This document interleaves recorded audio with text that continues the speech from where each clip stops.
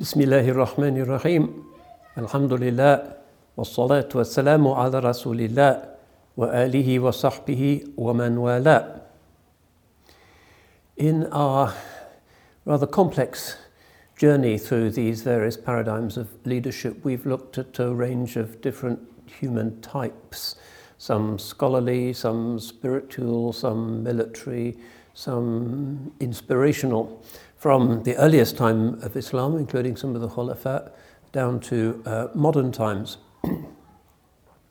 What I want to have a go at today is to look at another modern figure, but one who, largely because of his own preference for khumul or obscurity, is not particularly known in the wider ummah, although at various points of his long life he engaged with some key thinkers. And this is somebody who is mentioned from time to time at CMC. If anybody was present at the opening of this building, Unity House, almost 10 years ago now, the grand CMC opening, really, they may recall that the dedicatory prayer for CMC and its success and its acceptability to Allah subhanahu wa ta'ala was given by a very aged English gentleman by the name of Ahmed Bullock. And it was a very extraordinary prayer that, despite the fact that he was already approaching his 90s, was delivered in a very strong and passionate voice, ended with a kind of statement of optimism about the divine capacity to overturn difficult circumstances and to open new gates. He really loved CMC. And diploma graduates from CMC may well recall that every year we would make a trip with them to Oxford, and one of the highlights of the trip was always a visit to Shaykh Ahmed Bullock, who would fill them in on what it was like to be the Imam of one of Britain's oldest mosques, the Imam of the mosque in Oxford, back in the very distant days of the 1950s. And he always had some interesting anecdotes to share with our students, a very unassuming person. So I'd like to go through the events of his life, not least because 2 years ago, just over 2018, he made his final journey to the Akhirah. Born 1st of August 1924, Oxford, died 25th of October 2018, Oxford. So he's buried in Brookwood, quite close to Pictall and Quilliam and some of those other sort of better known names of the Anglo-Muslim movement, and quite close also to Idris Shah, who we'll be able to talk about a little bit later on in this informal talk. So Ahmed Bullock, yes, a figure of significance really to CMC, and a very interesting link to an age that we tend not to know enough about. I think when we think about British Muslim history, we think about, unless we go really a long way back to the Barbary Corsairs, we think about Quilliam and his community, which came to an end before the First World War. And then we think about primary migration and the flourishing of communities since the 1960s. But what happens in that intermediate half century is kind of a grey area. But there were amazing people. The Uyghurs, martyred Muslim people of eastern Turkestan, occupied by China, are of course very much in the headlines. And we tend to forget that in 1935, a British Muslim called Khalid Sheldrake was actually appointed by the Uyghur Muslims to be their sultan, to be their emir.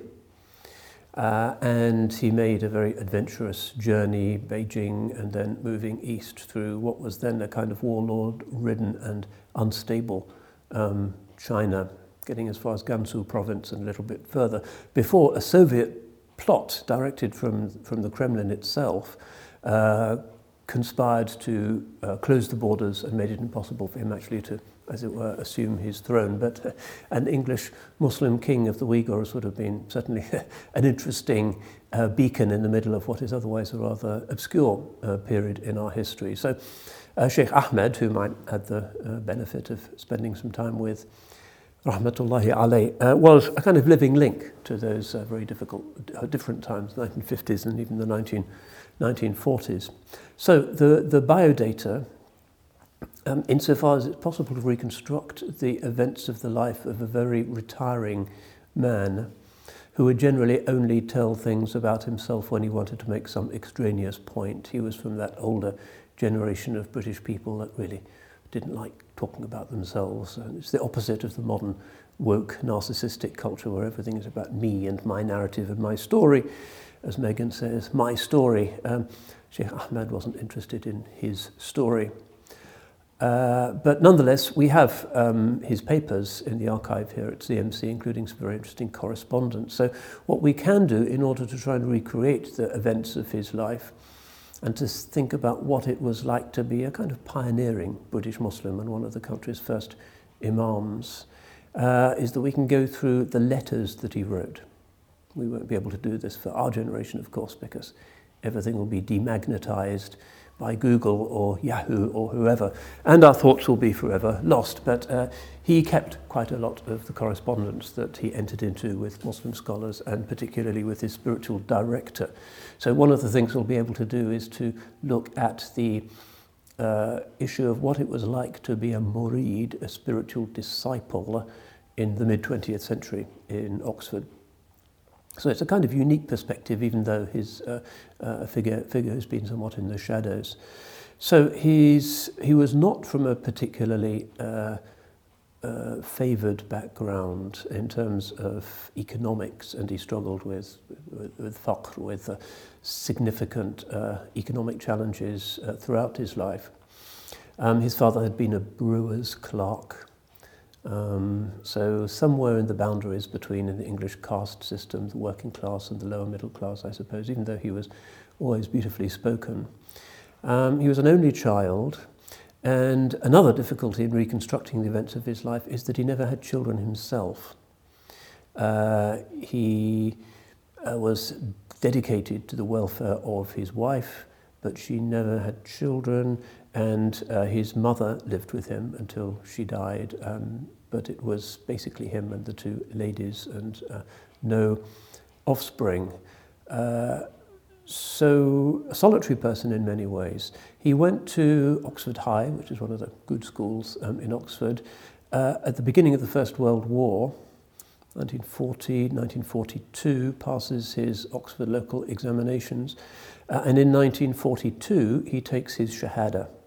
The circumstances for that, at that time, rather unusual step, we'll be talking about a little bit later on.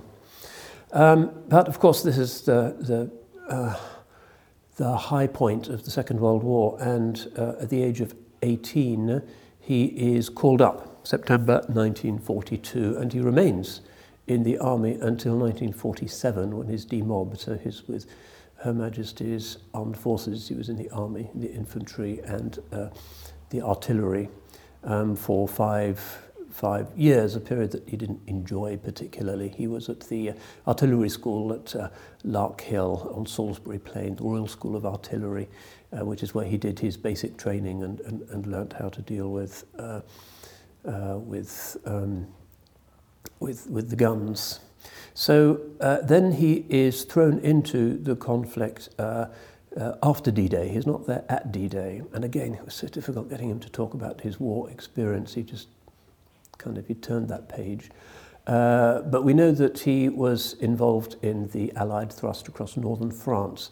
And at the end of 1944, he was stationed in the Ardennes, just in time for the Battle of the Bulge, which was the most threatening German counterattack. And his unit was positioned right opposite the 6th SS Panzer Army, whose crack unit was the 1st SS Panzer Division, known as the Leibstandarte Adolf Hitler. So Hitler's own bodyguard, the great guards unit of the SS, was the other side of the forest. And these are the authors of the Malmedy massacre, which happened exactly at that time, a massacre of unarmed American prisoners, which was one of the big war crimes. So these were very formidable opponents, led by General Sepp Dietrich. You can read about it if you're interested in Anthony Beevor's book on the Battle of the Bulge.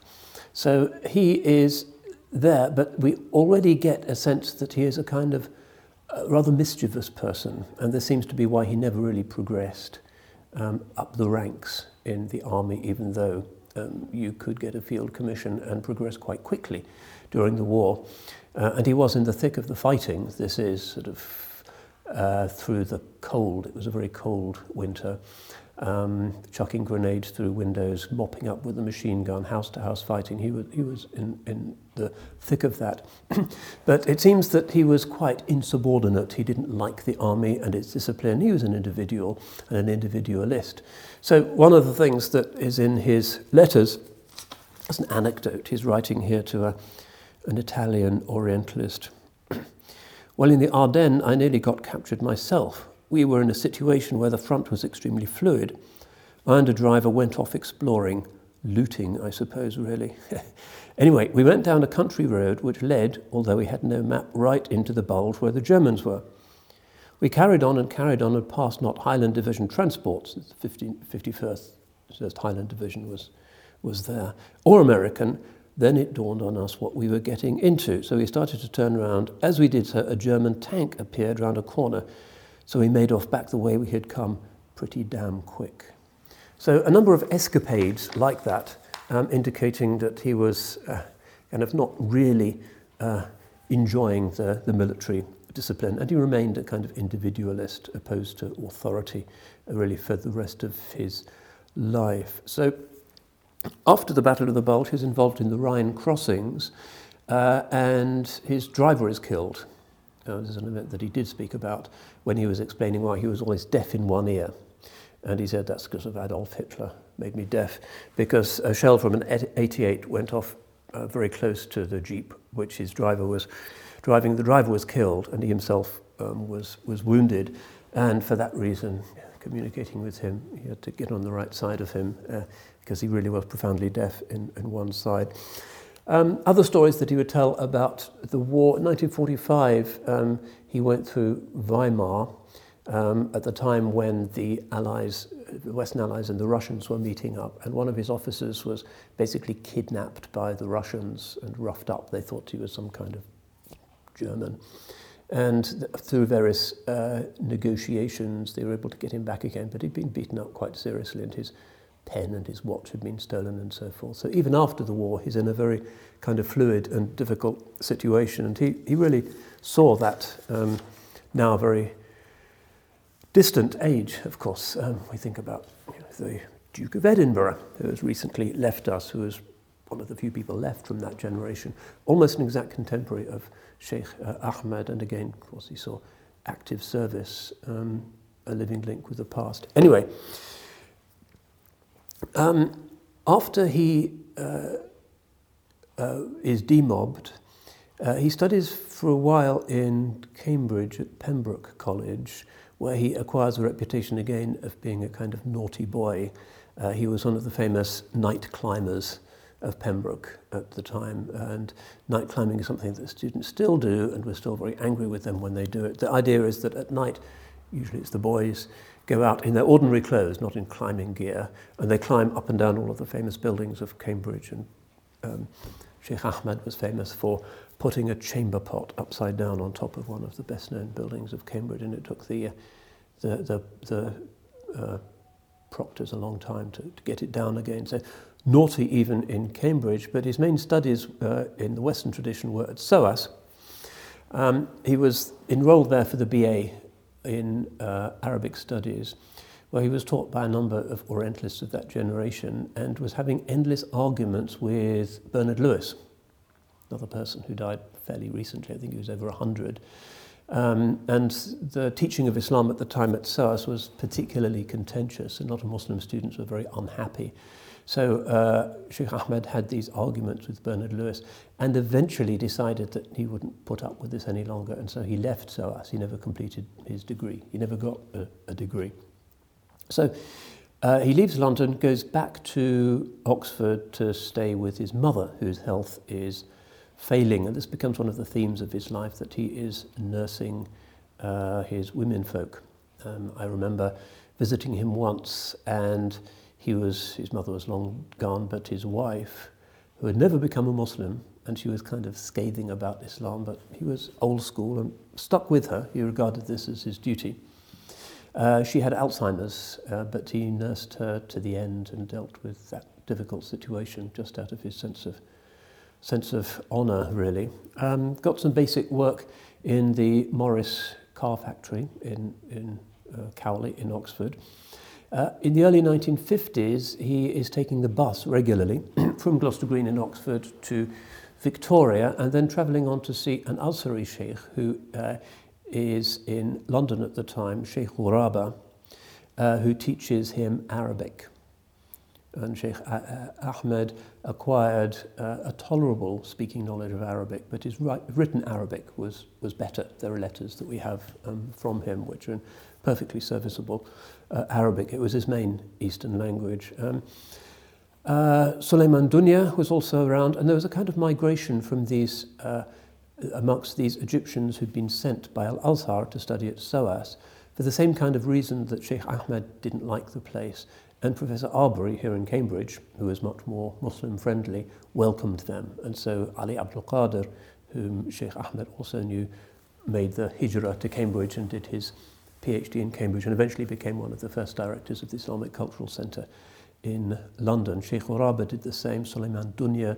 So there's a small, even though there's very few mosques, maybe 2 mosques in London and very few Muslims, Tower Hamlets is not yet Muslim, different age, but he was very zealous in attending these classes, even though he had to leave Oxford. And Sheikh Ali Abdul Qadir was the one who seems to have put into his head the idea of actually going to the Middle East and studying, particularly in Cairo. The next interesting incident in his life is 1954. Shaykh Ahmed has met a number of Muslim students in Oxford, including somebody called Mujahid Sawaf, and other people who are involved with Ikhwan, the Muslim Brotherhood, and he gets on with them. And in 1954, by which time he's really following Near Eastern politics after the Egyptian Revolution and the decolonization, it was a very climactic time. The new head after Hassan al-Banna's assassination, al-Hudaybi, is arrested by Gamal Abdel Nasser and sentenced to death. So Shaykh Ahmed hatches a harebrained scheme to rescue him. And he gets in touch with some ex-para friends of his. And remember, Ahmed's been in a fight. He knows how to handle himself in a conflict situation. And they worked out how you would break into Tora prison in the heart of Cairo and spring Hassan al-Hudaybi, the head of the Muslim Brotherhood. And they reckoned that it wasn't going to be particularly difficult, and they knew how to use explosives, and they had it worked out. But they needed money to pay these mercenaries, these former parachute regiment guys, commandos. And the money really was the issue.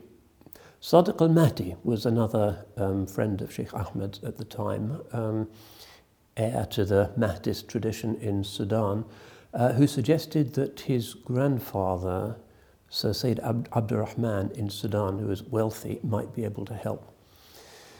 But unfortunately, the money didn't come through because of the really difficult and indeed dangerous politics of this. This is sort of illegal dogs of war type mercenary activity in the heart of Cairo and politically very explosive. So the plan to get him out, and at the time they wanted to take him to Iraq, never actually materialized, so that the commandos were stood down. But we can already see that Shaykh Ahmed is really interested in politics. He's pretty anti-Western. And used to lecture Muslim students in Cambridge really until his last days on the failings of the Western democratic system. So he wrote, for instance, "The contention that truth emerges from the dialectic is evidently false. The most competent rhetorician carries the argument." And then later, "The consistent sidelining of Parliament by the Blair government indicates the proportional majority is not even allowed to have their representatives contribute to legislation. Lies, spin, confidence tricks are the hallmark of the current version of parliamentary democracy practiced in the UK." And this was really throughout his life. He was really angry about Israel. He was angry about 1967. He was angry about the First Gulf War, about the Iraq debacle. He was not an establishment man. He also quite often was tempted by conspiracy theories, so he thought that movements like Al-Qaeda were actually created by the CIA and by the Israelis in order to shatter the Muslim world and to justify continued Western hegemony. He was quite inclined to that sort of conspiratorial view. Anyway, in 1953, this is just before the jailbreak that never was, he marries Mifanwi Fan. She dies in 2005. She's buried next to him, interestingly in the Muslim bit of Brookwood, even though she apparently never took her Shahada. And much of his spiritual life really, as I say, is kind of domestic, but not in parenting, but rather in just caring for his women folk with frequent medical issues. So even though he was against the establishment and chafed under military discipline in the army, he was somebody who had a very strong sense of duty. 1956, the Suez Crisis. And he thinks that there's going to be a full-scale war with Egypt, and that as somebody who has the right kind of experience, he's going to be called back into the army. He doesn't want to fight against the Egyptians and fellow Muslims, and so he leaves the UK and he goes to Iraq. November 1956, he leaves and goes to Iraq, where he has some friends, partly because of the Sawaf connection. Muhammad Sawaf, the father of his friend, is actually head of the Muslim Brotherhood in Iraq at the time, and later on he continues his connection with Iraq, acquiring books for his business, as came into being somewhat later from the Iraqi National Academy al-Majma' al-Ilmi. He keeps those connections. So he writes in one of his notebooks, I spent some months enjoying the hospitality and protection of the Ikhwan in Iraq before the revolution there in 1957-8. So who else was there to deepen his knowledge of Islam? There was somebody called Muhammad Abu Mahdi, who was a very well-known Palestinian poet and writer, journalist involved with something called the Jam'iyat Inqadh Filastin, which is a pro-Palestinian right-to-return movement. And he always was very passionate about Palestine. He also studied for a while with somebody called Sheikh Amjad Zahawi, who was a great Hanafi scholar of Baghdad, and is one of the two founders of the Ikhwan in Iraq. He spent some time with Shaykh Abdal Karim Zaidan, who is much better known, really, and was a student of Sheikh Muhammad Abu Zahra, author of the famous 4 books on the 4 Imams and other things on fiqh. And who was dean of the faculty of Sharia in Baghdad at the time and later moved to Yemen. He died in 2014, so quite recently, must have been really old. And he was the author of a book that a lot of Sharia students know and love, Al-Wajiz fi Usul al-Fiqh. Al-Wajiz fi Usul al-Fiqh. So he's studying with some quite significant people. But perhaps the most interesting friendship that he developed when he was in Baghdad was with somebody called Taqiyuddin al-Hilali. Taqiyuddin al-Hilali is somebody whose name is known to many today in the West as one of the co-translators of the official Saudi translation of the Quran and also of Sahih al-Bukhari. And these are distributed in mega quantities. And he's one of the 2 translators. And he really gets to know him. So who is Taqiyuddin al-Hilali? He's Moroccan, from Tafilalt, a valley of scholars right in the south of Morocco. At an early age, he studied Maliki fiqh, but he kind of converts to Salafism. And then he goes to Egypt and becomes a leading student of Rashid Rida. And then after the Saudi conquest of Makkah and Medina, he teaches in Makkah and Medina and is one of the spearheads of the Saudi campaign to replace the old madrasas with institutions where the doctrines of Muhammad bin Abdul Wahhab can be taught, and he's very instrumental in this. He wants to get a PhD, and he doesn't want to do it in England or France because he's so anti-colonial. The French have actually imprisoned him for a while in Morocco. So he goes to Germany. So a Moroccan going to Germany in 1936, with the swastikas everywhere and the Jews expelled, and from positions in academe, but he persists and in 1939, he's offered a job with Radio Berlin in the Arabic service, which is an important part of Goebbels and Hitler's strategy for creating dissatisfaction with British and French rule in North Africa and the Near East. And he thinks about this for a while, but he actually agrees. So for 3 years, he's one of the linchpins of the Arabic service of the Nazi Huna Berlin, as people would hear it, in the Near East. And he would have to write his scripts, and then they had to be translated into German for a kind of Nazi commissar to read and to approve, and then he was able to broadcast them. But he was given a lot of freedom. There's been some academic interest in him at the time and the other Arabs in Berlin during the Nazi period. And he said things like, in Germany, the people are truly free. Everybody's free to vote. Hitler was elected. He didn't mention that certain ethnic groups, Roma, Jews and so forth, were excluded from that. So National Socialism, he said, is not a dictatorship, and is expressing this in very beautiful, mellifluous, classical Arabic. The Germans are, in his eyes, a kind of model of unity and energy, exactly the qualities that the Arabs need to emulate in order if they're going to chuck out the colonialists, whereas the British and the French are a'da'ul insaniya, the enemies of humanity. So you have this strange friendship after the war. Hilali is in Baghdad, and he befriends Shaykh Ahmed Bullock, even though they'd been on opposing sides during the war.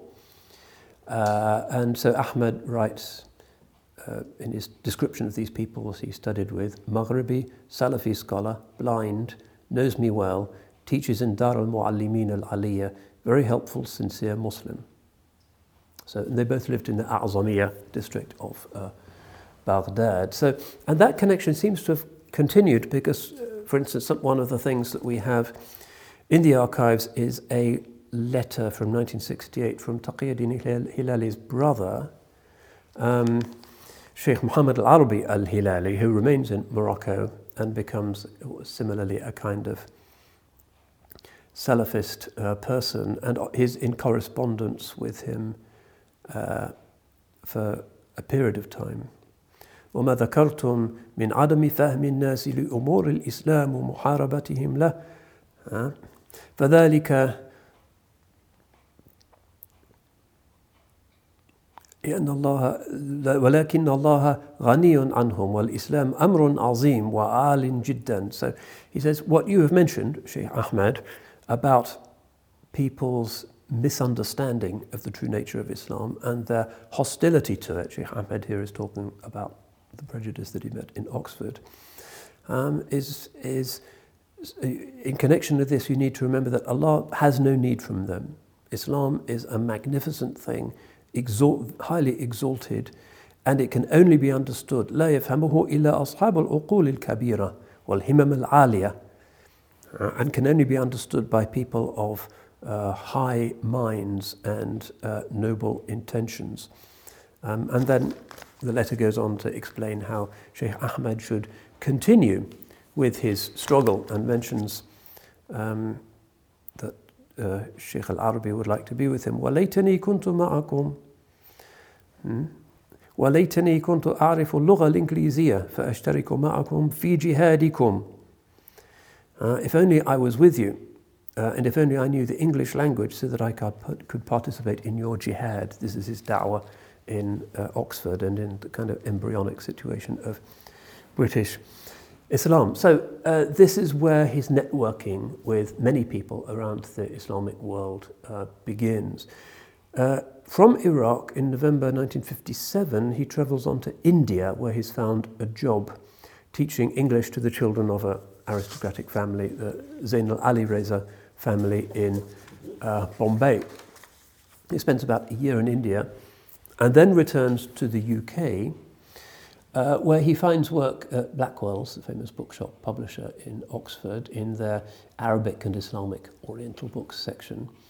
But he finds that unsatisfying, and recognizing that there's a growing need for books from the Arabic world, he starts his own book dealership. And this is his bread and butter really for almost all of the rest of his life. And he becomes For decades, Britain's go-to place for Islamic literature, both Orientalist texts and also literature in Arabic, Farsi, and Turkish. And he certainly knew Farsi and knew Arabic. I'm not sure how good his Turkish was, but it seems that he had a good working knowledge of French and German as well. Largely through self-study. He was a motivated person. He hadn't made it at SOAS, but he taught himself these languages. And he also became a calligrapher. So we have some examples of his Arabic calligraphy. And it's at this point in his life where he's a little bit more mature. He's in his 30s now. He has a stable, although rather Spartan existence as the result of the money coming in from his book dealership. He's able to indulge some of his lifelong passions, archery in particular. He became an expert on the Seljuk and the Mongol composite bow. Once when I visited him, he said he really couldn't understand why his neighbours were so unhappy that they would find arrows in their back gardens. Rather frustrating. A small terraced house, Kelburn Road in Cowley, and of course these bows can shoot hundreds of metres. So he used to go out to the halal organic farm, Willowbrook Farm, in order to practice there. And he did it well into old age and would teach young Muslims the Sunnah art of archery as well. Also, he was really into cats. Lots of cats in his house, and he was very fond of them. But in any case, the next thing that is significant in his life is his role as Imam, one of Britain's first Imams. Oxford didn't really attract the kind of mass migration that some towns had, but still developed a significant Muslim community through the university and through the restaurant trade, which was partly sort of parasitical upon the university. So the first Muslim prayer room in Oxford was opened at 108 Walton Street, the basement of what was then the Dil Dunya restaurant, which then moved to the Cowley Road, I think, but is now Jamal's. I think it's still a Punjabi restaurant or Bangladeshi. And they had a prayer room there because of the Bangladeshis, who really were the first sort of significant Muslim presence to be domiciled in Oxford, rather than Muslims who were birds of passage and would study at the university for a while and then leave and didn't really have a long-term investment in the town that might encourage them to create a mosque. So 108 Walton Street, and sometimes he's leading the prayer there. After all, he studied with some significant scholars. In 1957, the premises at 10 Bath Street is bought, which is in St Clement's and is a larger establishment altogether as the community began to grow.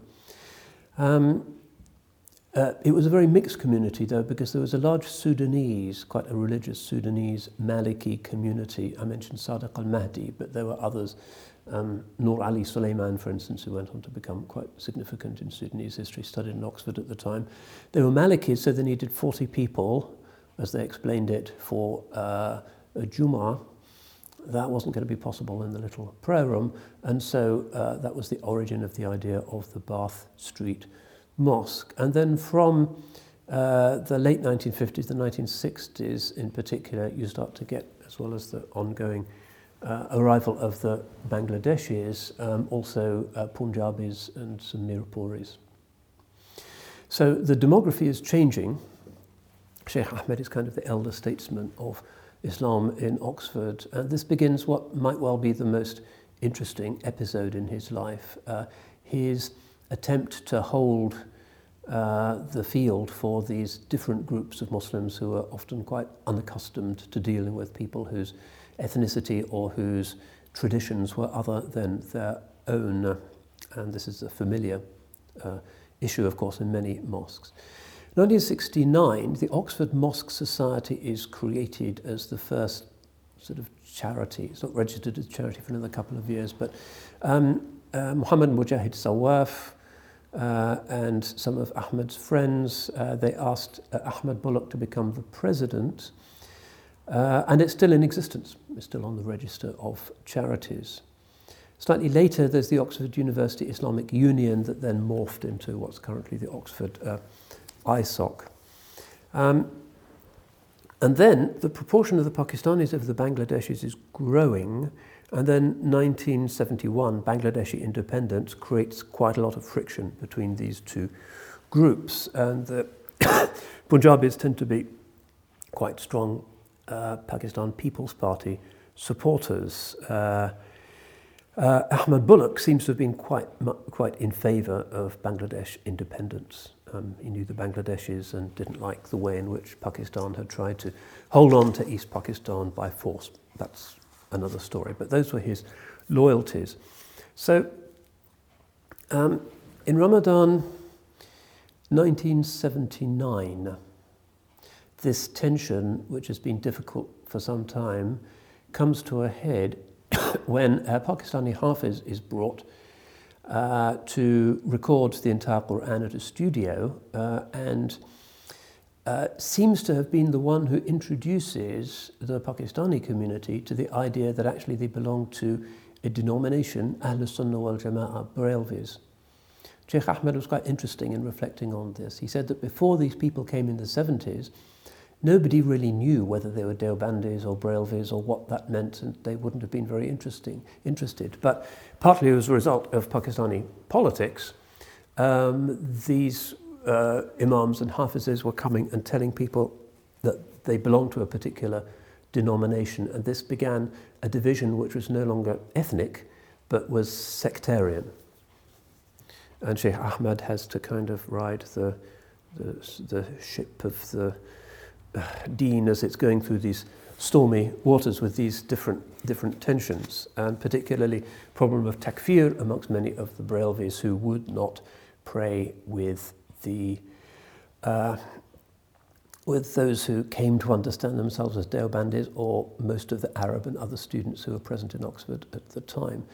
This came to a head in August 1982, and we have several fat files, including Charity Commission reports, including letters from the Home Office, including police reports, minutes from the various meetings. It's a rather sorry story, but Shaykh Ahmed was determined to bring the groups together and for the Ummah to be one.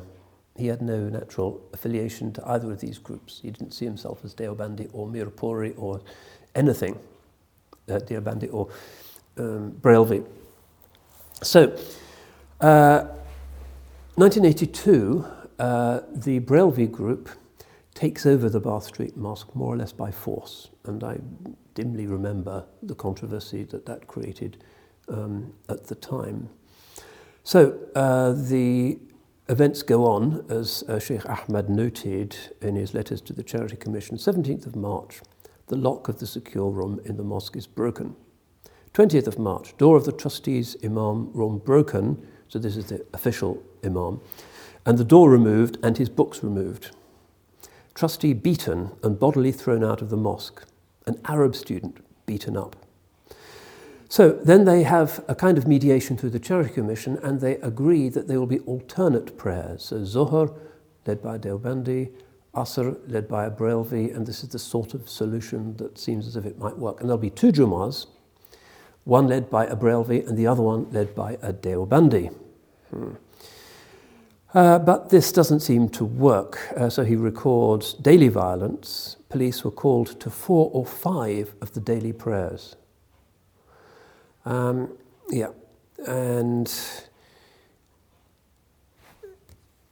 I want to skip some of this because it's quite depressing. 1st of June, one of the trustees held by 2 men and beaten. The rival imam says, "Get him." The police are called, 2 arrests are made. 10th of June, the Barelvi imam decides he's not going to allow the Deobandi congregation after his Jama'ah. The police are called, force him to agree. The mailbox is broken and a steel-locked affair appeared, so the trustees could not receive their mail. The bank account is frozen. And then we have, for instance, a letter from the Charity Commission, 25th of March 1983. "I have heard from the community officer at the Oxford Central Police Station that in recent months there have been a number of incidents involving both damage to property and personal violence, and that the situation is deteriorating. It appears that the discussion between the two groups has now reached a stage at which the property of the charity is physically at risk, and the chances of resolving the dispute by negotiation are receding rapidly. So, on 23rd of June, the Oxford Bangladesh Association writes to the Prime Minister asking for the visa of the intruder imam to be terminated. And the letter says, "We would like to say that all Muslims realize or should understand Islam does not allow any sort of ethnic discrimination, but nonetheless, every few years this seems to rise up in Oxford." On the 25th of June, a notice from the new Pirate Committee appears in the mosque. "Foreign students are allowed prayers and any other worships, but would not be tolerated if they involve in the affairs of mosques." So by this time, the Arab, Turkish students and others are not coming to this place, which seems to be to them just ethnocentric and sectarian. Charity Commission then writes, "It's very disappointing to learn of the further incidents of personal violence and the use of force in relation to the charity's property which have occurred since the meeting on 29th of May, and of the breakdown in the arrangement for sharing the use of the mosque. It appears that the calling of the election has had a divisive instead of unifying effect on the two sides." And they then think, well, maybe they should go to court to prove that the mosque has been taken over. And Shaykh Ahmed is really heartbroken because he's done a lot to fundraise for the original mosque and has been the imam there for many years and believes that the Arab students and others should have the right to attend Jummah, and he's struggling with anger issues. So they consider legal action, but the Charity Commission think it's going to take so long that you're going to exhaust all of the charity's assets. You'll actually have to sell the building in order to pay for the lawyers.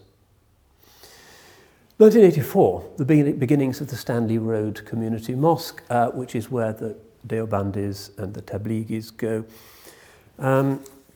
Abul Hassan Ali Nadwi comes to give a talk in Oxford at the examination schools, and Shaykh Ahmed tries to get him to mediate, but he's whisked away apparently, and that becomes impossible. So Shaykh Ahmed saw locally a process that we've seen quite a lot in British mosque communities, which is that the violent disagreements tend to diminish once the different groups have their own mosques and their own establishment. The Bangladeshi mosque, the Punjabi mosque, the Mirpuri mosque, and the sectarian mosques. And that is a sort of solution, but it's not one that he liked. He was very much against this ethnicizing of Islam. And even though I've kind of drawn a veil over some of the things that he had to get involved with, and he was a sensitive person and a lover of Islam and was quite horrified to see this kind of mafiosi behavior, it is important to recognize the problematic nature of an ethnic or a sectarian mosque in Islam. If you think about the first mosque that was established in Islam, the Al-Masjid al-Nabawi, this was chosen by the Holy Prophet specifically to be a non-tribal space. The first non-tribal space in Arabia. Even in the Haram in Mecca, the different tribes had their own places where they'd put their statue and they had their area. But the Holy Prophet, ﷺ, in Medina creates something that must have blown the minds of many people when they saw that it really didn't matter at all which tribe you were from. And the Muezzin was an African, and there was Salman al-Farisi, and there was Suhaib the Greek, and they could go wherever they wanted. It was a very extraordinary, radical thing, but this is the meaning of the word jami'. The word for mosque, jami', means inclusive.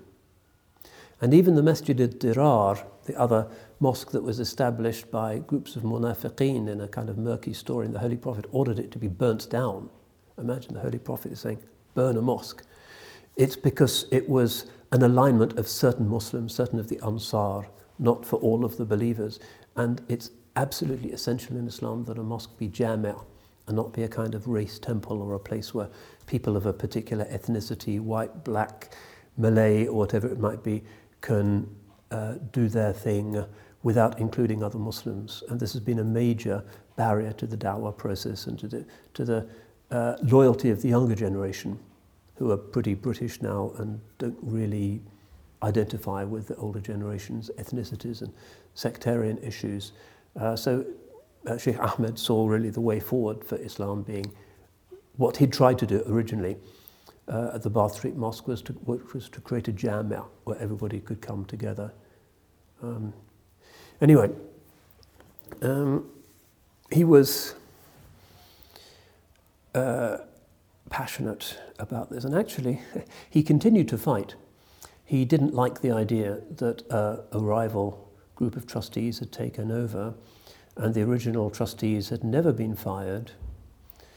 So he kept on, and the final letter from the Charity Commission which resolved it, remember this is a dispute that happens in 1979, which is in our files, is dated 28th of February 2011.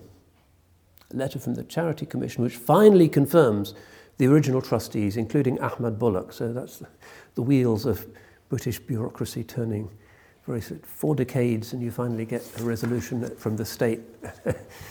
But by that time, he didn't really want to resume giving khutbahs and so forth. He was in a kind of khalwa mode, and his health was beginning to fail. Although, alhamdulillah, he kept his mental alertness throughout his life, alhamdulillah.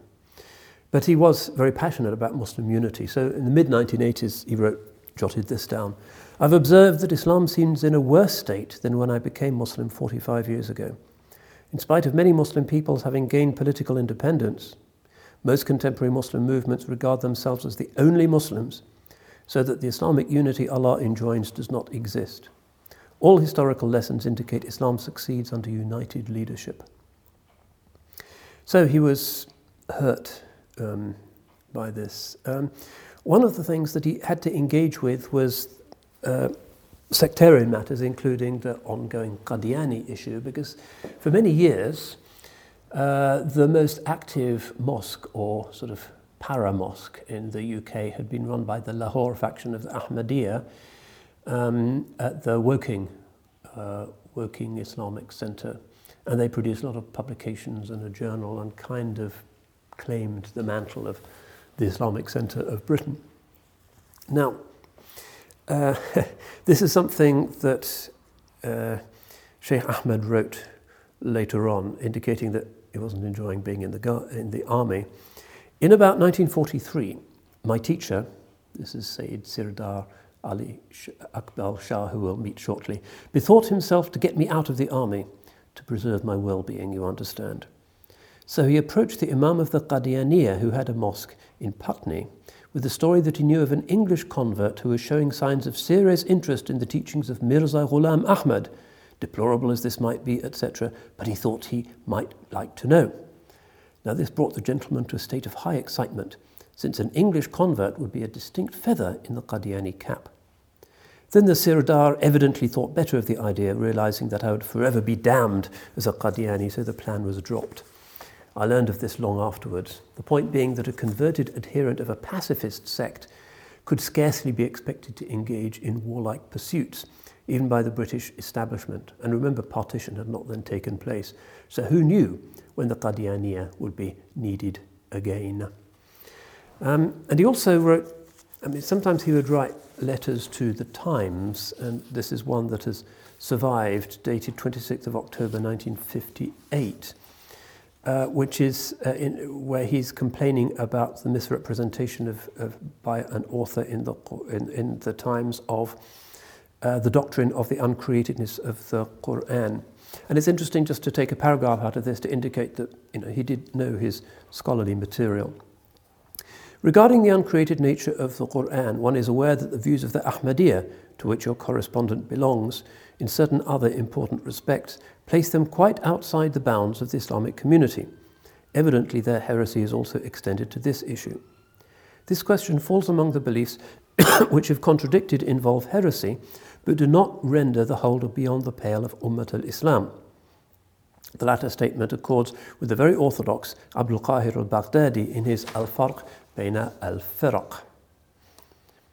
There are relevant issues arising from verse 7 of Surah Ali Imran. There are unequivocal verses, they are the mother of the book, and other verses which are allegorical, and so forth. So then he talks about, and I don't think this letter could ever have been published because it's quite technical in referring to the difference between the allegorical and the muhkam verses of the Qur'an, but he's certainly indicating that he understands this. saying that its translation can offer guidance only to the unequivocal verses from which dogma and law are derived. Yours faithfully, Ahmed Bullock. So, an activist, certainly.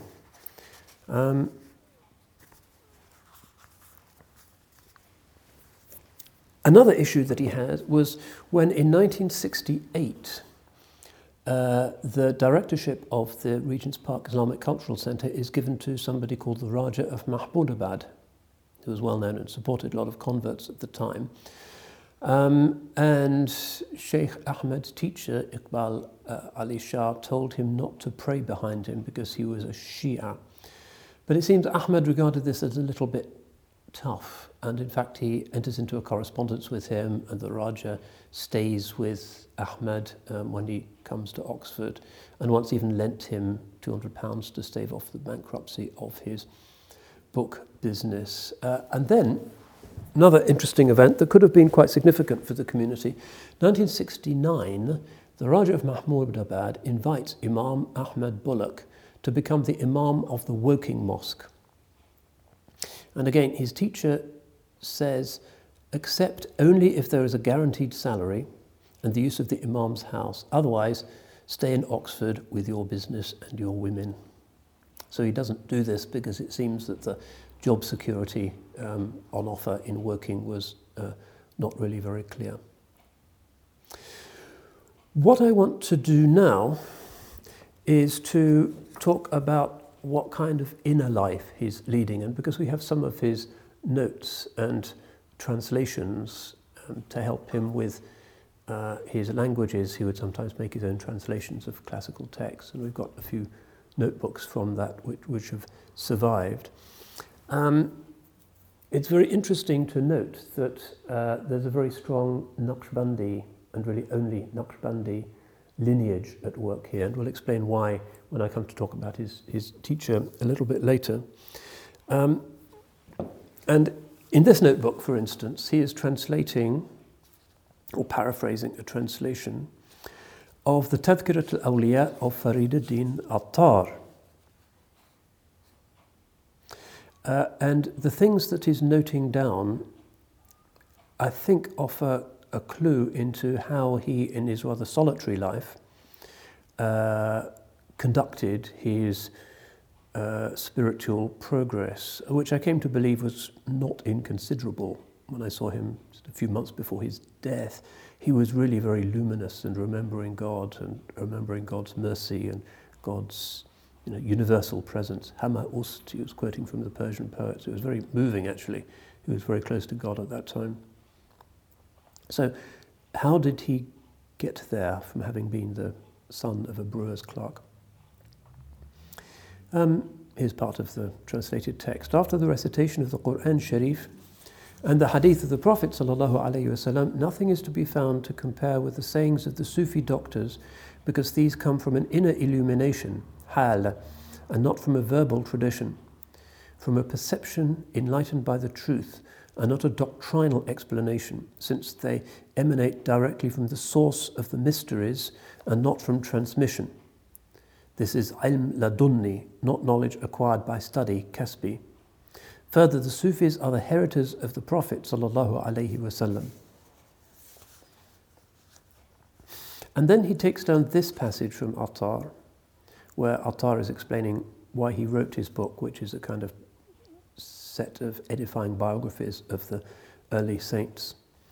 We wish that this book should remain as a memorial, in the hope that if any of the readers bless our memory, we might have the happiness of profiting from the prayer of a Muslim, so that Allah Ta'ala, because of that prayer, would show mercy and pardon our sins.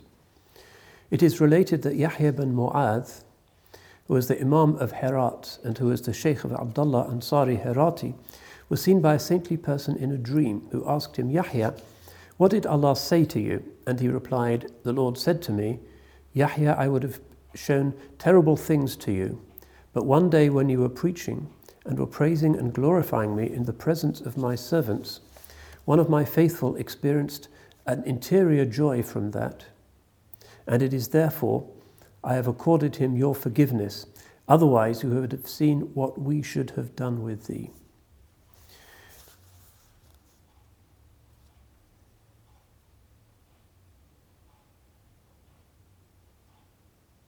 Sheikh Junaid al-Baghdadi was asked about what the disciples could learn from the sayings of the Sufi doctors, the words of the doctors, the shuyukh, he replied, "Give back life to the broken hearts of the disciples and revive their ability to walk in the ways of Allah."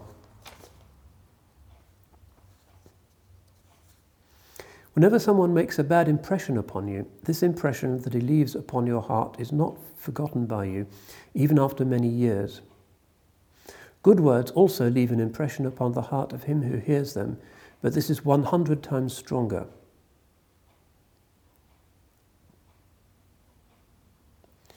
One day, Abdurrahman al-Arab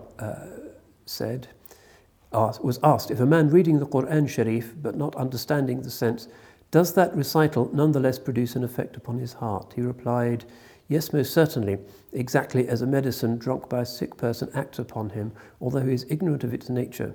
It is the same for the Quran Sharif, which acts upon the heart even when the sense is not understood, but which has a vastly more powerful effect when one penetrates the meaning. One day, Abu Yusuf Hamadani was asked, when the Sufis leave this world to go to the next, what should we do to assure our safety? He said, if you read 6 leaves of the Tadhkirat al-Awliya, negligence will be uprooted from your heart and you will be on the way of safety. From an early age, I've always held the Sufi doctors in veneration and I've been given to reading their sayings.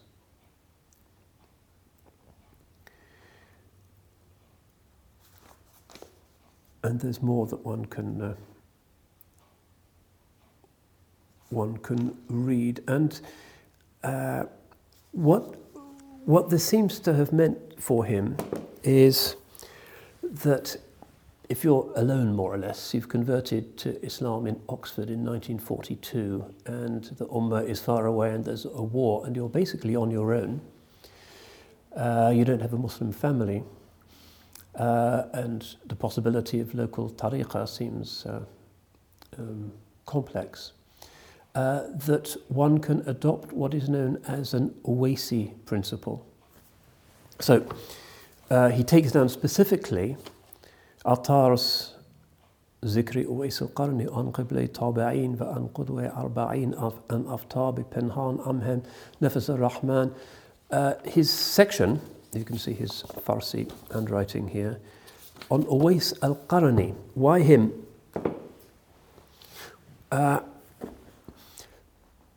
We know that Shaykh Baha'u'ddin Naqshband al-Bukhari was also called al-Uwaisi al-Bukhari. One of the techniques of the Naqshbandi way is said to be the capacity to learn from teachers who one doesn't meet in person, but who are far away geographically or in time.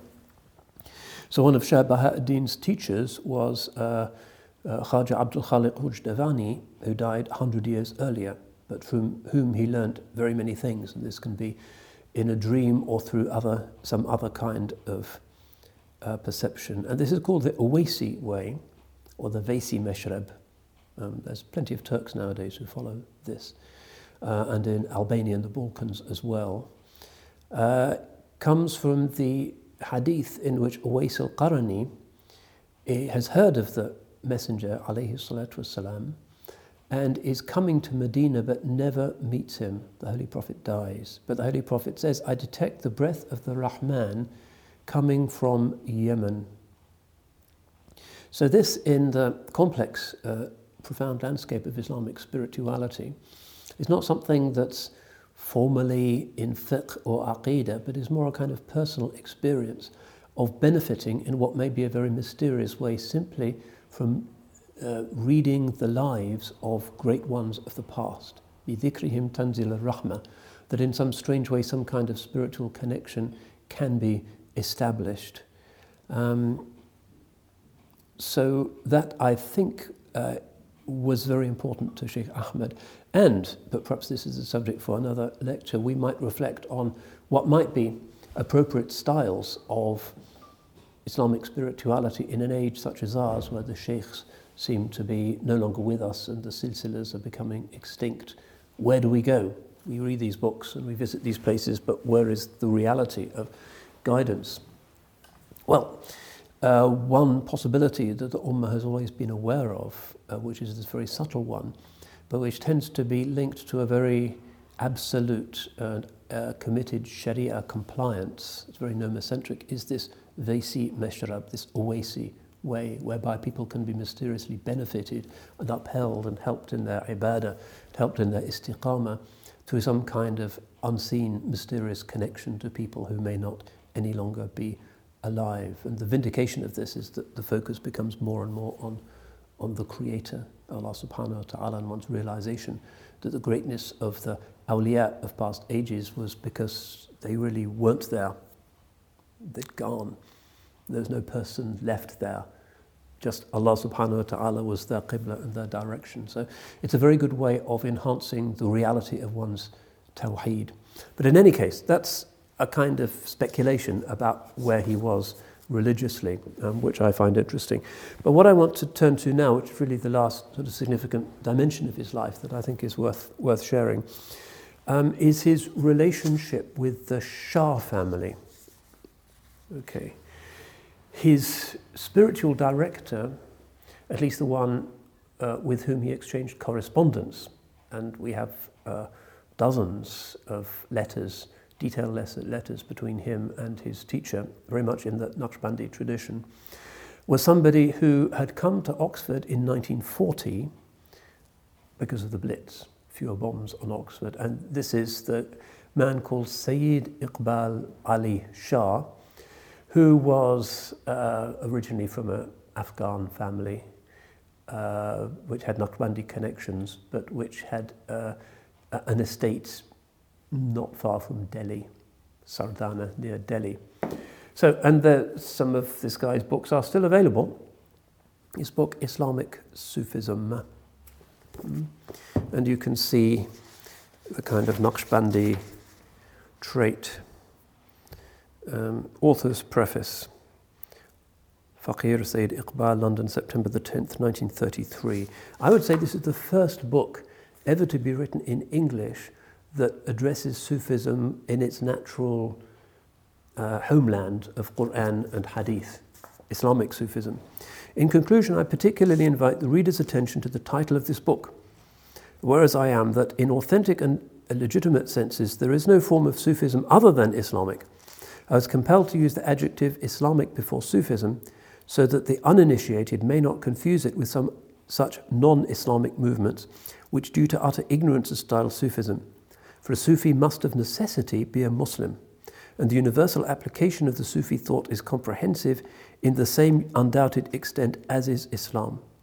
According to all correct doctrines, then, the Quran is the first and the last textbook of Sufism, and the Prophet Muhammad the greatest Sufi of all times. Whosoever, therefore, does not subscribe to this idea, despite the fact that he may be following an occult way, is not a Sufi. So we're clearly dealing with something that is Sharia compliant and very Islamic. This isn't like some of the movements that have been knocking around amongst the Edwardian intelligentsia of doing mystical Sufi dances, but having nothing to do with that dreadful thing, organized religion. This guy, from his writing, is clearly coming from an authentic place. So he's in Oxford.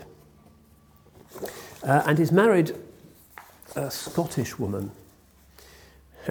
And just to indicate how traditional and Afghan these people are, he wires his father saying, I want to marry this girl. She's from Scotland. The father wires back saying, yes, but I have two questions. Will she become Muslim, and can she defend a fortress? You can see he's really a traditional Afghan warlord. And she says, yes, I can do both of those things. And so they get married, and it turns into a very good marriage. So they're in Oxford, 1940, and their son, Idris Shah, who becomes really well known in the 60s and 70s, is also at Oxford City High along with Sheikh Ahmed. In fact, they're exact contemporaries. There's, I think, 6 weeks between them. They become close friends, and the teenaged Ahmed, Roy, as he still was, would visit their home in the Turl, which is a street in central Oxford. And it seems that in the Oxford evenings, during the blackout, the Sirdar Iqbal Ali Shah and his wife convinced Roy to become Ahmed, and that's where he took his Shahada in 1942, in the presence of Idris, who was a witness. So he was aged 18. Iqbal Ali Shah was kind of known in Oxford. He knew the Orientalists there. He knew Freddie Beeston, who some people will still recall as the great Arabist, and knew Professor Zaina, and disagreed with Zaina's idea that Sufism was some kind of Hindu outgrowth. Sometimes he'd write for the Times on Afghanistan, moved around a bit, and after the 40s moved to Bath for a bit, and then to London, the kind of Belsize Park area. And then he goes to India, this is Sayyid Iqbal, in order to try and sell his ancestral home.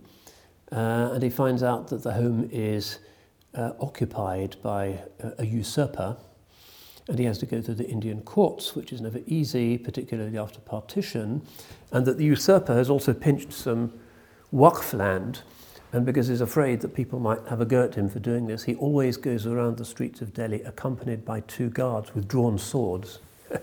So he's dealing with a tough guy, but it seems that the case proceeds successfully. This is Iqbal Manzil. And then we have basically from 1958 to 1969 quite intense correspondence between Sheikh Ahmed and Sirdar Iqbal Ali Shah, which is one of the few Naqshbandi-style maktubat correspondences that we have in the English language. Ahmed Bullock sometimes wrote him in Arabic, more often in Farsi, but usually in English. 1960, after the Scottish woman dies, he moves to Tangiers, first to the Hotel Cecil. Famous people like Tennessee Williams and Paul Bowles. This is Tangiers, the cosmopolitan East meets West, Pillars of Hercules, strange space which recalls an age when the Muslim world was seen as being more tolerant than the Christian world. And then he finds a house where he seems to have established some kind of little local Sufi halqa, which he calls the Dar al-Irfan. And he writes to Sayyid Ahmed, the place has many advantages, a good climate and amongst Muslims. He also gets to know somebody who, again, many Anglo-Muslims will remember, if only by repute, Michael Scott, Abdullah Scott. One could, if one only had access to the right archives, do another Paradigms lecture just about Sidi Abdullah, Michael Scott. Michael Scott had been in Tangiers for much of his life. His father had been Sir Basil Scott, who was Chief Justice of Bombay, a pillar of the Raj, who then retired to Tangiers and refurbished and extended a house which became one of the most famous houses in Morocco, really, Beit al-Aqwas, and I used to stay there myself. It was really palatial. It had like 50 bedrooms. The House of Rainbows. Nowadays they call it the Scott House. And Sidi Abdullah had become a Muslim, was involved with the tariqah of Sidi Hamza Bouchish. He used to take me to the different gatherings, and we would go to the mosque together, and had been a war hero, rather like Sheikh Ahmed. They were contemporaries. He'd fought in the Western Desert in a Guards regiment and had saved one of his men under heavy German fire, lost an eye. So Sheikh Ahmed lost an ear. Sidi Abdullah lost an eye. He used to walk around with a black patch. But he also had the ancestral home, Glen Aros, and the Isle of Mull, which is still there, and a house in Cambridge and Chesterton. So he would often drive to Mull from Tangiers in this beat-up Volkswagen van. He never seemed to have any money, even though he used to go riding with Princess Margaret. He was from that world. And he would stop off in Cambridge, and he would attend Jummah with us, and we remember how fast he used to walk. He was the archetypal guardsman, ramrod straight, and would stride, and we'd go off for a meal after Jummah, and it was difficult for me to catch up with him. He was an extraordinary guy, but full of stories and very kind of esoterically minded. When I was in Tangier staying with him once, he introduced me to one of the world's best-known mermaid spotters. It was this young Australian guy, because just down the coast near Cap Spartel, beyond Marchand, where the Scott House is, there's a famous beach which is one of the best places in the world. Sidi Abdullah assured me, for seeing mermaids. So he was involved in all of that kind of world. He was interested in the ley lines of South Cambridgeshire. But anyway, he connects with the Sirdar Iqbal Ali Shah, although Scott is pretty convinced that there's no Naqshbandi presence in Tangiers, and Scott seems to be the one who arranges a janaza for the Sirdar's wife, but an absent ghaib janaza in Tangiers.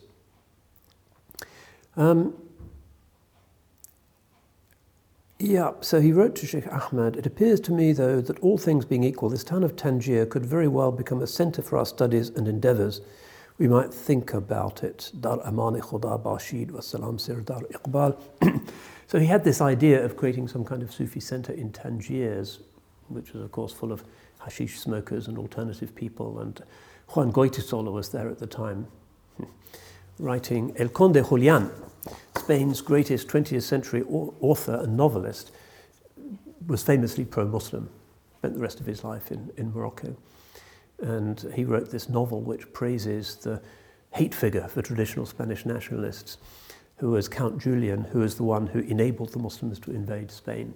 Goytisolo said, it's a shame that the Muslims didn't stay in Spain, because what we've got now is Franco. Anyway, so a lot of exiles and people like that. So he's in an interesting place. I should quote some of his letters to Shaykh Ahmed at the time, where he's giving him advice. "It is, therefore, the first mission to cultivate those qualities in order to get sufficient illumination to be absorbed in God. And this is the first mission in comparison to guiding others or preaching to others, because the first duty of a man is towards himself, and he should get about getting illuminated before death overtakes him. I feel that I should make haste in that direction. If during this endeavour I could be of any direction to anyone, well, of course, I should be happy to be a signpost and say, here is the path. You see, Ahmed, time is to re-examine oneself and start by human action to refine oneself. Refine by cultivating the well-known excellences of human behaviour, meaning toleration, piety of eye and thought, non-aggression, not considering oneself as the most excellent person, and so on.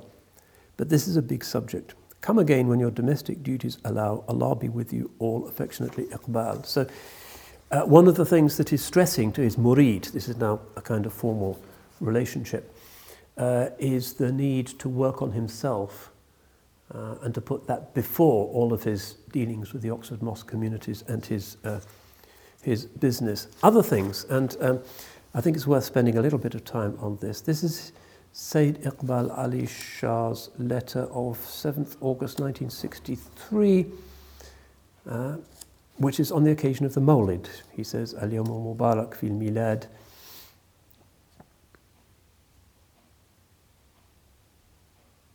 So he's describing the Milad in Tangiers.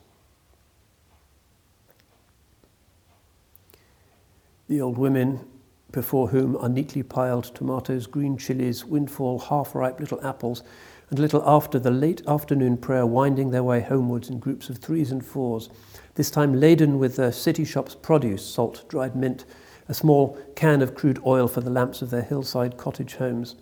Only this time they are riding their donkeys, their menfolks with their flowing and hooded robes of brown-black goat hair jalabas following these Amazons of the Rif Range a few miles beyond Tangier.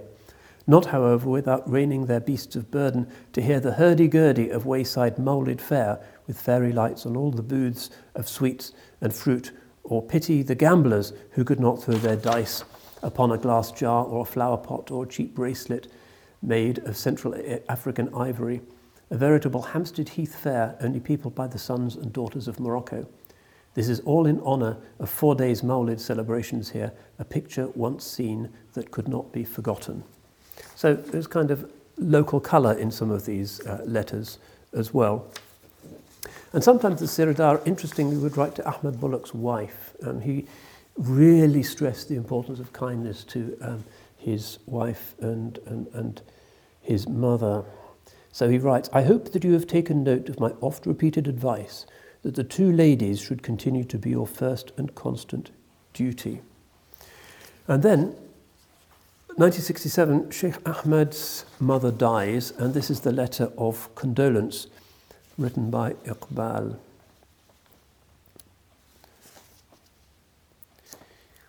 Dear Ahmed, Allah bless you. You are now an orphan, but I am still alive. Trust in Allah.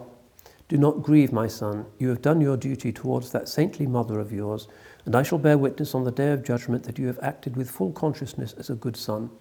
God will reward you in this and the other world. For the rest, remember that rida, meaning submission to the will and purpose of Allah, is an important rule in the Sufi path. Also, bear in patience, for God is with the sabirin.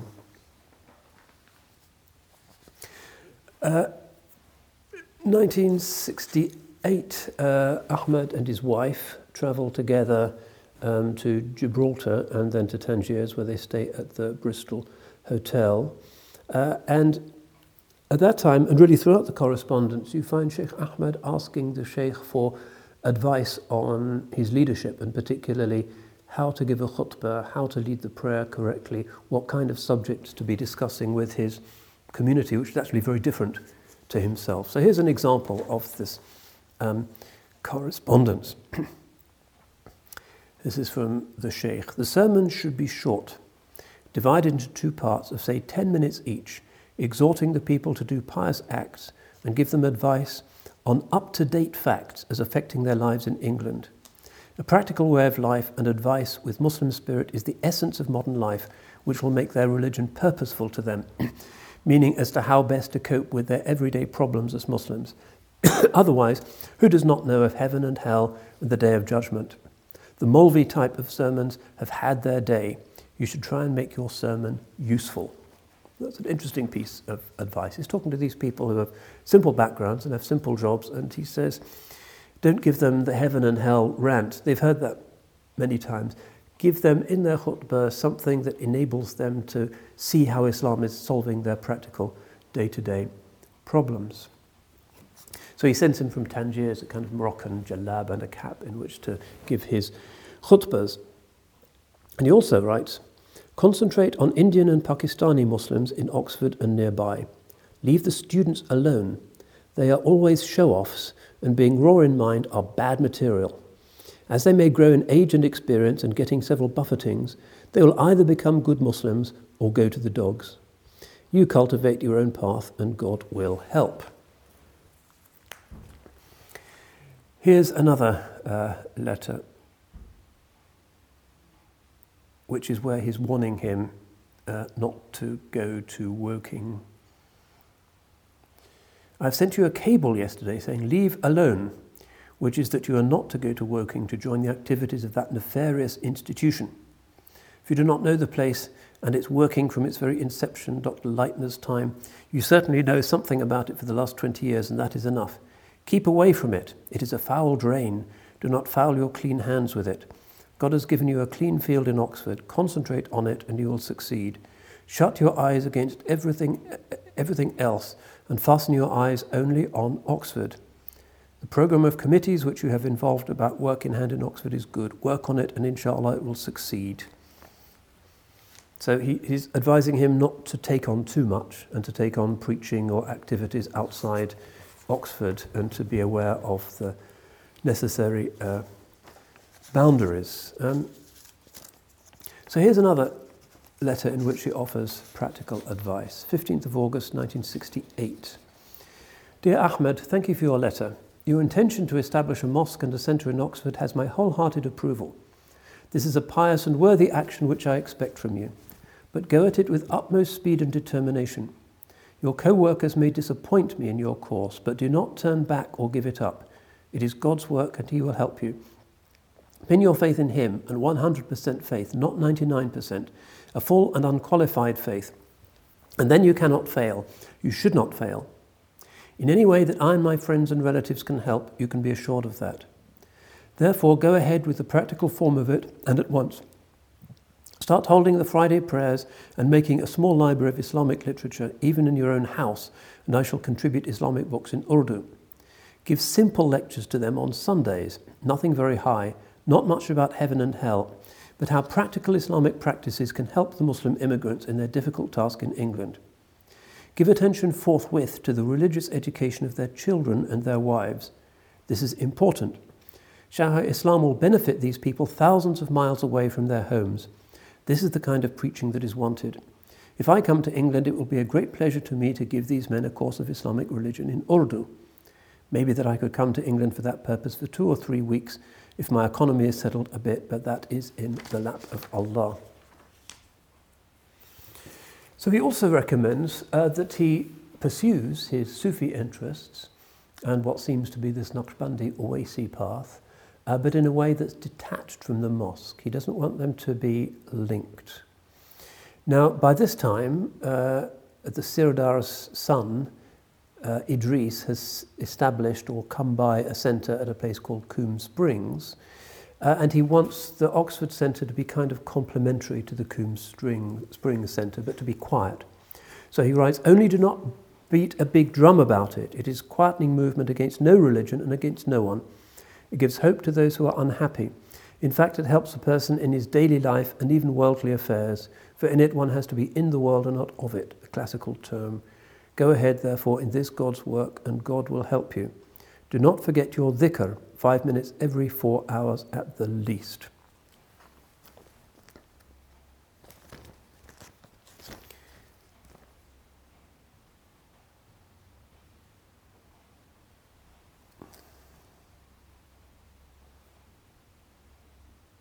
So this is another letter from him shortly after his bereavement.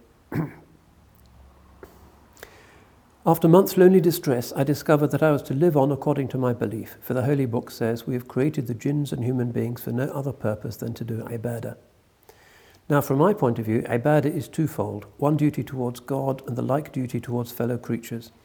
Our duty as enjoined by the Holy Book is usual prayers, fasting, etc., and pious deeds in general, and I feel that our equally great duty is to make the fellow human beings happy in all respects, in the pious way, of course. My duty, therefore, is to try and impart such happiness to those dear and near to my late wife as I can. Financially, alas, I am unable to impart that happiness, for I live like a darwish. But even then, there might be other ways in which my usefulness may impart happiness and guidance. To you, as to the boys and Amina, therefore, I shall continue to do this to the end of my day, inshaAllah. I feel that you should interest yourself more and more towards the Indian Muslims in Oxford and their spiritual uplift. I do not think that the guidance that you can give to them in the spiritual avenues can be given by that mullah that they have got as the imam of their prayer room. Start a class of spiritual interpretation in Oxford, to which invite also the Englishmen and women, and the Indians can come also. In short, start a school of wisdom or a Sufi society at once. You have my blessings and permission to do so. Do this as an additional work, but do not neglect your activities wherewith you earn your bread. Be in the world, but be not of it. God will help this, but keep it in tune with English conditions. Do not don the khirqa of a darwish. It would be odd in Oxford, and oddity is not necessary. Message is the real thing. Tackle ordinary facts of everyday life equal to the mentality of your audience, and do not go into discussions with them, for your class should not degenerate into an intellectual exercise, but a positive contribution to a better everyday life. Go forth in the name of God, and you will succeed. Let me hear about this by return post, and I've written to Idris Jan to convey the same message to you in case you do not receive this letter." So the letters at this stage become more and more frequent, and we find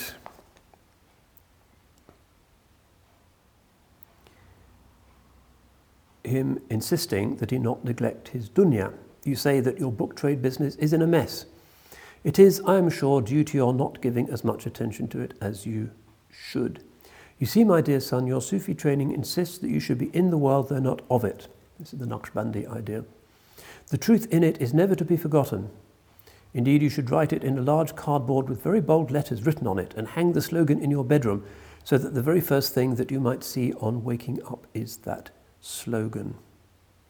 And there's some other reminders of the necessity of earning one's halal rizq rather than focusing all the time on one's religious activities.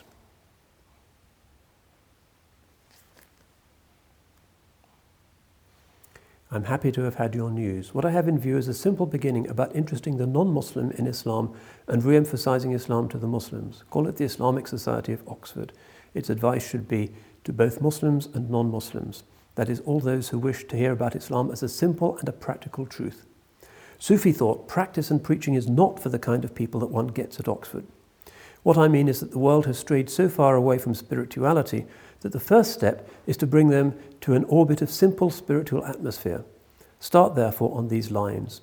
Higher studies come very much later. For your zikr, ya salam, meaning, O thou the complete one, is a good dhikr 1,000 times a day. And then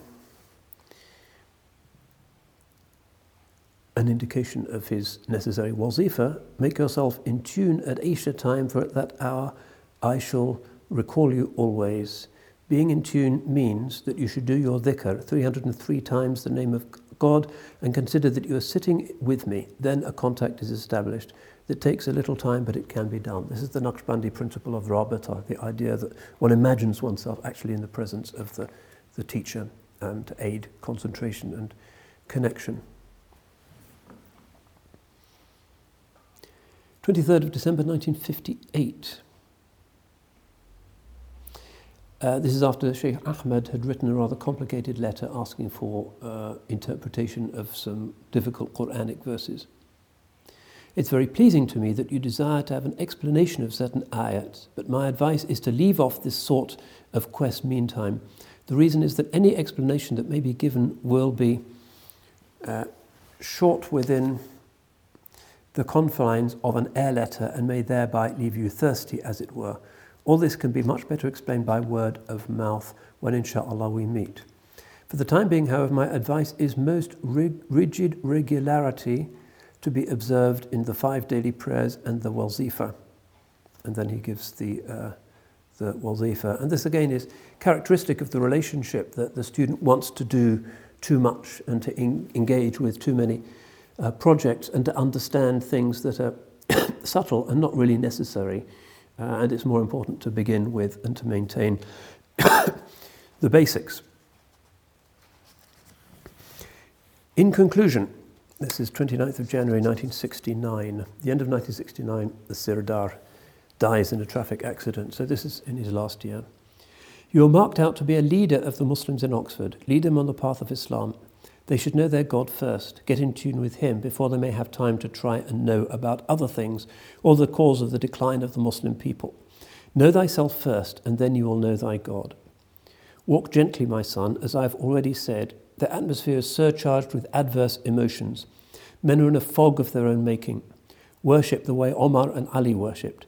They achieved what Islam can and will give to every Muslim, to you and to me also. Stand firm on Quran and Sunnah. The rest does not matter, and Allah your refuge and protector.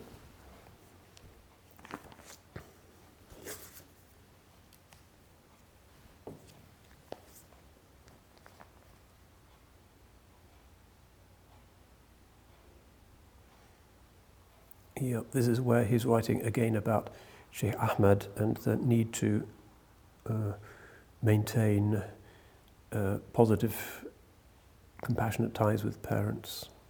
You and she are not two people, therefore keep with her, cherish her, and thank God that you have her.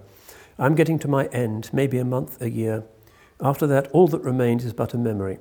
Think little, my son, of money, of possessions, and lack of possessions. My 4 forefathers were Nawabs. I am a 5th Nawab. We had horses, elephants, landed property, titles. Where are they? Where am I? And what do they possess now in their graves? And what would I?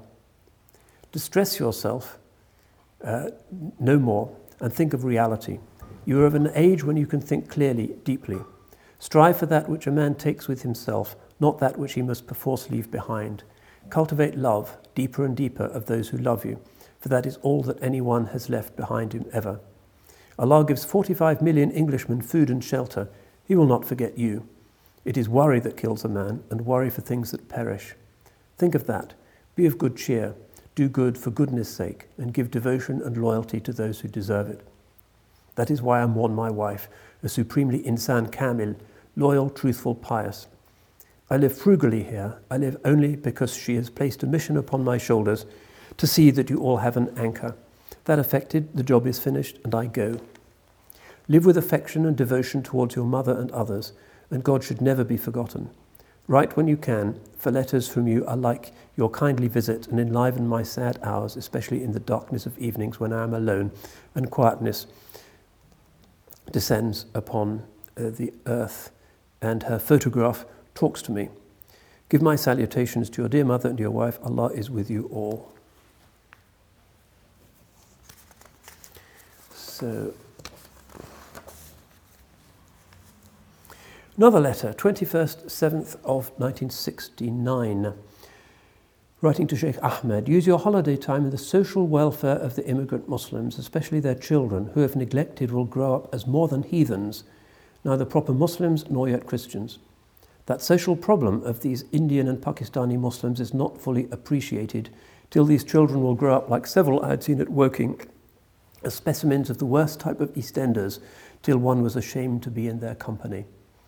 So he was afraid of the outcome of bad education of the second generation when the first generation were not themselves particularly educated. And indeed, in Oxford, they've had dozens of grooming convictions and so forth. It's not a happy place. And so here the Sirdar is kind of foretelling that affliction.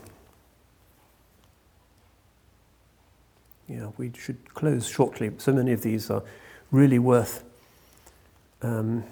preserving for posterity.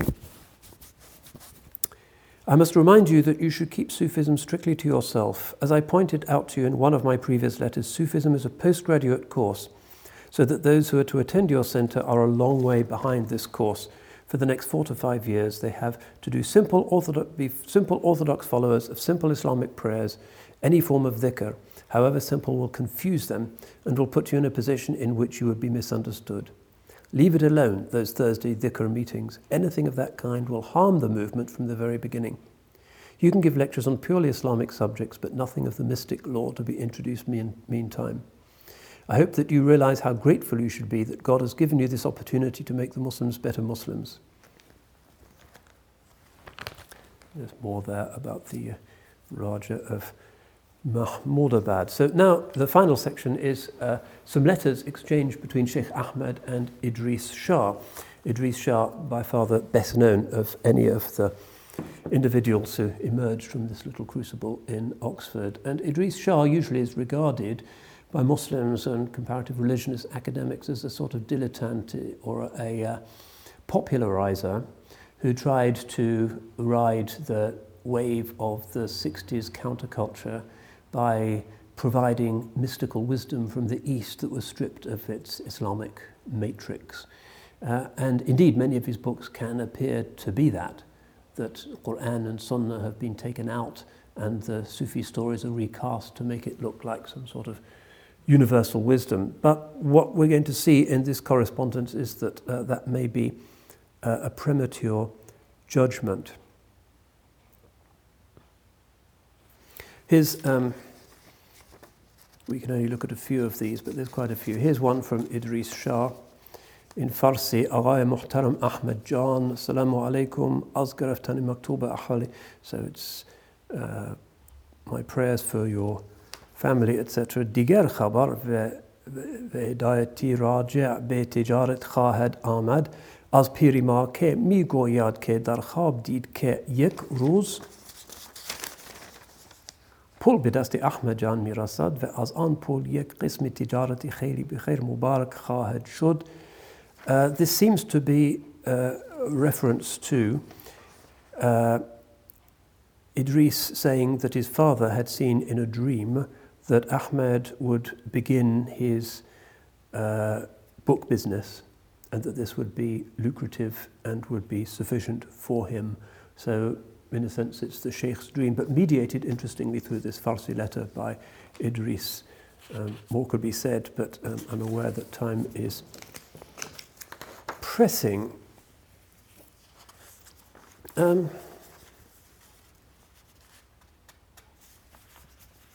Here is an interesting note, undated, by Shaykh Ahmad in his difficult handwriting, where he talks about what Idris, who is, after all, like his best friend, his school chum, is up to with his propagation of Sufi stories. In a time when the political or any other sort of unity of Islam has patiently ceased and the balance of human security is uniquely precarious, provision does continue for survival. This does not mean that in this age Muslim fundamentalist hegemony is to be looked for, or that some sort of socialist capitalist amalgam could evolve for world government. These are systems and as such subject to corruption and decay. A new learning is essential not just for revival in the dark age of technology, but for human survival. The new learning is in fact the current projection of the old learning, but this learning has to be imbibed and practiced by a greater proportion of humanity as a necessity. Again, there's more that he writes here, but in the context of his writing about the spiritual role of Idris Shah and the necessity in our age for promoting on as wide a basis as possible of at least the fragrance of the recollection of the sheikhs. People are closed to strict religious preaching nowadays. People consider themselves above organized religion, which they think is a restraint on their precious autonomy and freedom. The world is becoming secularized. If one is to re-secularize it, it seems one needs to get into their souls at some level a recollection of and the names of the great shuyukh. And this may be what Shaykh Ahmed thought was Idris Shah's role in producing these bestsellers and influencing people like Doris Lessing, Richard Williams and others, that just by spreading the names of these people, as Atara suggested, بِذِكْرِهِمْ تَنْزِلُ الرَّحْمَةِ, that some kind of spiritual reconfiguration in these otherwise very Western and hard and egotistic souls can be promoted. And it is interesting that in these letters from Idris, he comes across as an observant and a practicing Muslim, and he begins always with 786, as you'd expect, but quite often with the number 40. 786, and beneath that 40. And then, Assalamu alaikum ya akhi, is a letter from Idris. The 40 is a number related to the unseen Apotropaian saints, the Abdal, of whom there are 40, mentioned in a hadith, who are in some mysterious and ungraspable sense the custodians of the age. Exactly why Idris is using the 40 and the relevance of the Arba'in here, but we've already noted that the Arba'in is a principle connected to the Uwaisiyya and the idea that one can, without formal initiation, benefit in some spiritually effulgent way from the spirit or even from the name of a great saint that has passed. So here is Idris Shah writing to Shaykh Ahmad, Assalamu alaikum ya akhi. And then he says, under these circumstances, it's customary to recite in the Naqshbandi Tariqah the Asma'i Husna, reading them if one does not know them. At each ism, one should dwell in the mind upon the quality represented by the invocant. Ya Ghalib is for those who are maghlub. Ya Fattah is for those who are closed in, and so on. The ism will respond in accordance with its own that, its essence, in harmony with the needs of the invocant and not his wishes, as it were. The element of insha'Allah, I would make a practice of doing a wird of the Asma al-Husna every day, 2 or 3 times. I would say, oh Allah, give the barakah of this oration to the mu'mineen, to the awliya, and to those who are in need. This wazifa should be carried out for 40 days after calming oneself a little and remembering that the barakat of Hazrati Khidr is always with the good intention of the Sufis. That's another Waisi principle, Khidr as the present guide. The chuf and dam of the salik is really the wird of the tariqah, and by its force the mu'jizat or the karamat which have taken place are uncountable. وَهُوَ الْكَرِيمُ وَالرَّحِيمُ آمين وَالسَّلَامُ Idris. So this is a voice that's coming absolutely from the heart of an Islamic Naqshbandi tradition. But this is not the face that Idris turned to the world when he was dealing with big ego BBC interviewers and novelists and the like, who needed just a little fraction of the sugar on the pill, but really would not be able to sustain something like the full tradition of an authentic world religion. Another letter, Idris Shah to Ahmed Bullock. Tawakkul ba khuda. I'm happy to say that my prayers have been accepted and that the at first insuperable problems were mercifully reduced. You've spoken to the inability to concentrate in prayer. I have had a demonstration that this is no obstacle to the acceptance of supplication. Alone and yet not lonely, I've been able, alhamdulillah, to do much. I'm sorely troubled by conscience, for I've put all my troubles on the shoulders of others. Niazmend Idris. 3rd of August 1960, Ahmed Bullock writes to Idris Shah asking for him to interpret a dream. Sometimes they correspond in Persian, sometimes Ahmed would write to him in Arabic, which I suspect Idris really didn't know. 28th of May 1963, Bismillahir Rahmanir Rahim, Assalamu alaikum. As an anonymous donation from a Muslim for a Muslim bookseller, here is a sum, no loan, no interest, no repayment, only condition it should be mentioned to nobody at all. Salutations to you all from us all, Idris. So he's kind of supporting his struggling book business as a Muslim. Sometimes also we find Idris asking Ahmed for information about books, and we can interpret the evident wide reading of Idris Shah in his Sufi storytelling books as benefiting massively from the fact that he did have access to text that was supplied to him from his school friend. Here's another interesting letter. Idris Shah to Ahmed Bullock, 23rd of February 1959. Went to the record people this morning. Did not clinch deal because it's with an HP company who charge riba and the sellers won't do it any other way. Total price if done this way works out at riba. So what do you advise? I suggest that we avoid this obvious riba. If we can't make a collection to buy for cash, leave it alone. Sounds like, at least at this stage, he was scrupulous, mutawari' and Sharia compliant. There were nonetheless disagreements that sometimes the Sirdar would attempt to mediate between the two friends. We don't have many of Ahmed's letters, but it seems that there was an argument between them about one of Idris's earliest books, which he called Oriental Magic, which is an apparently kind of occult dabbling in various shamanistic and juju practices of different cultures. And as a result of this argument, Shaykh Ahmed thought that he had no business writing a book about magic. What's the benefit in it? 18th of February, my dear brother and old friend, Assalamu alaikum. I hope that you are well, your family are all well. This is Idris to Ahmed. There should be no difference between us, and if there is a misunderstanding or a feeling of disharmony, such a thing should subside and should have no real being. Do not let the sun set on your anger. Hadith. If there is any disunity between us, we have violated our greatest principle, that of unity. This unity is only the absence from the mind temporarily of a sense of unity. Such a sense of unity, being as it is fundamental to man and Islam is the natural state, and its return is therefore not difficult. It is other people who make human beings at odds with one another through envy or malice. It is only by envy or malice or misunderstanding that such a feeling in ourselves can be fed. We should deny it such nutrition. As far as I am aware, there is nobody who knows that there has been any sense of estrangement between us. Let us therefore reclaim at once our sense of brotherhood and cherish it as we cherish each other. وَاعْتَصِمُوا بِحَبْلِ اللَّهِ جَمِيعًا وَلَا تَفَرَّقُوا, which is the Quran. They both would have known the meaning. Hold fast to Allah's rope and do not be separated.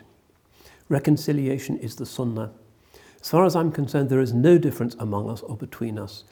I remember Shifi saying to his father, no nifaq, only ittifaq. We've been friends for too long now for nifaq. Have we reclaimed our ittifaq? I feel we have. Wassalam, your brother Idris. You can see the closeness between them and the frankness. And he's really trying to overcome this anger that Shaykh Ahmed had regarding this book about magic, which can be seen from this perhaps slightly speculative perspective that this is a sort of oasis way of indicating to people that there is something beyond just the formal structure of things, and that some people do need to begin with ghosts and spirits and things that are easily verifiable and seem to be far away from that detested thing, organised religion. I remember somebody I met a few times, the Chevrel Sitwell, who was another of these sort of bright young things from that generation, great art historian, wrote a book on poltergeists.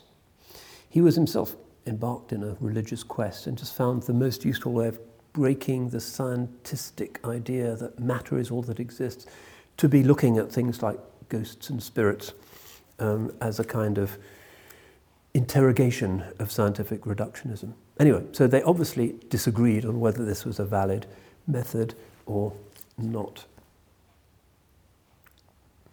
And here is a letter from Sirdar Iqbal Ali Shah, also trying to bring about this reconciliation. Your letter has reached me. Its contents distressed me. I know you and I know my children. All of you have grown in my lap, as it were. There is none of my children who has not as deep an affection for you as you have for them. Idris Jan is no exception, for in many an occasion he impelled me to do this or that for you. If there's any difference of opinion between you and him, it's natural between two egos, but there can never be a profound cleavage. If you strike a stream of water with a walking stick, the flowing water cannot be cut into two pieces. You are one and indivisible. And then he goes on, do not mix tasawwuf with a book trade. So again, the father is perfectly aware of how close Shaykh Ahmed was to Idris, even though this was never part of the formal ministry, as it were, of Idris, which is this seeding of the Western intelligentsia with the thought that, well, perhaps there is a God, and mentioning the names of these Sufi saints. So we're drawing to a close now, and unfortunately some of the Idris Shah correspondence can't be shared.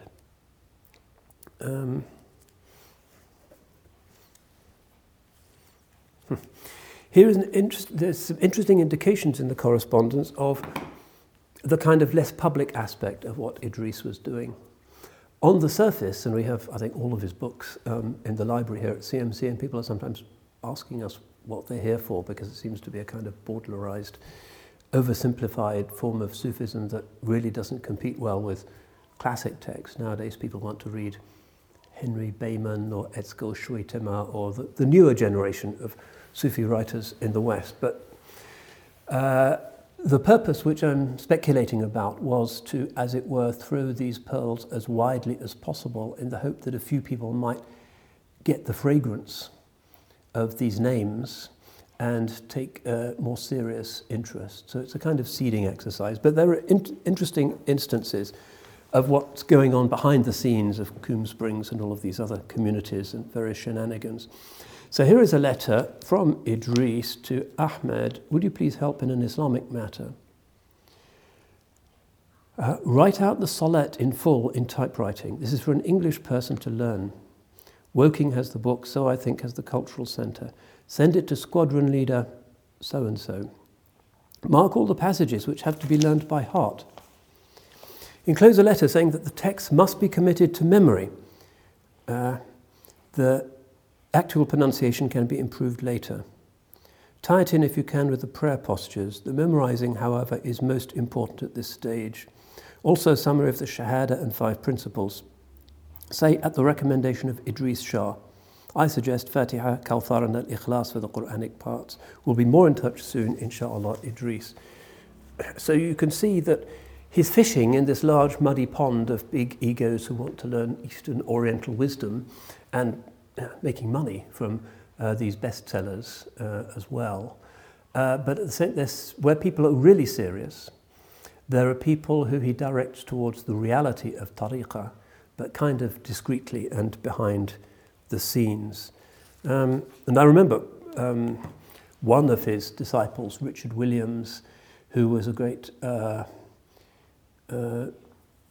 draftsman and one of the great animators, really, of the 20th century. He did the animation for the Who Killed Roger Rabbit film and the animated titles for the Pink Panther films. He was really one of the greats and had a big studio in Soho.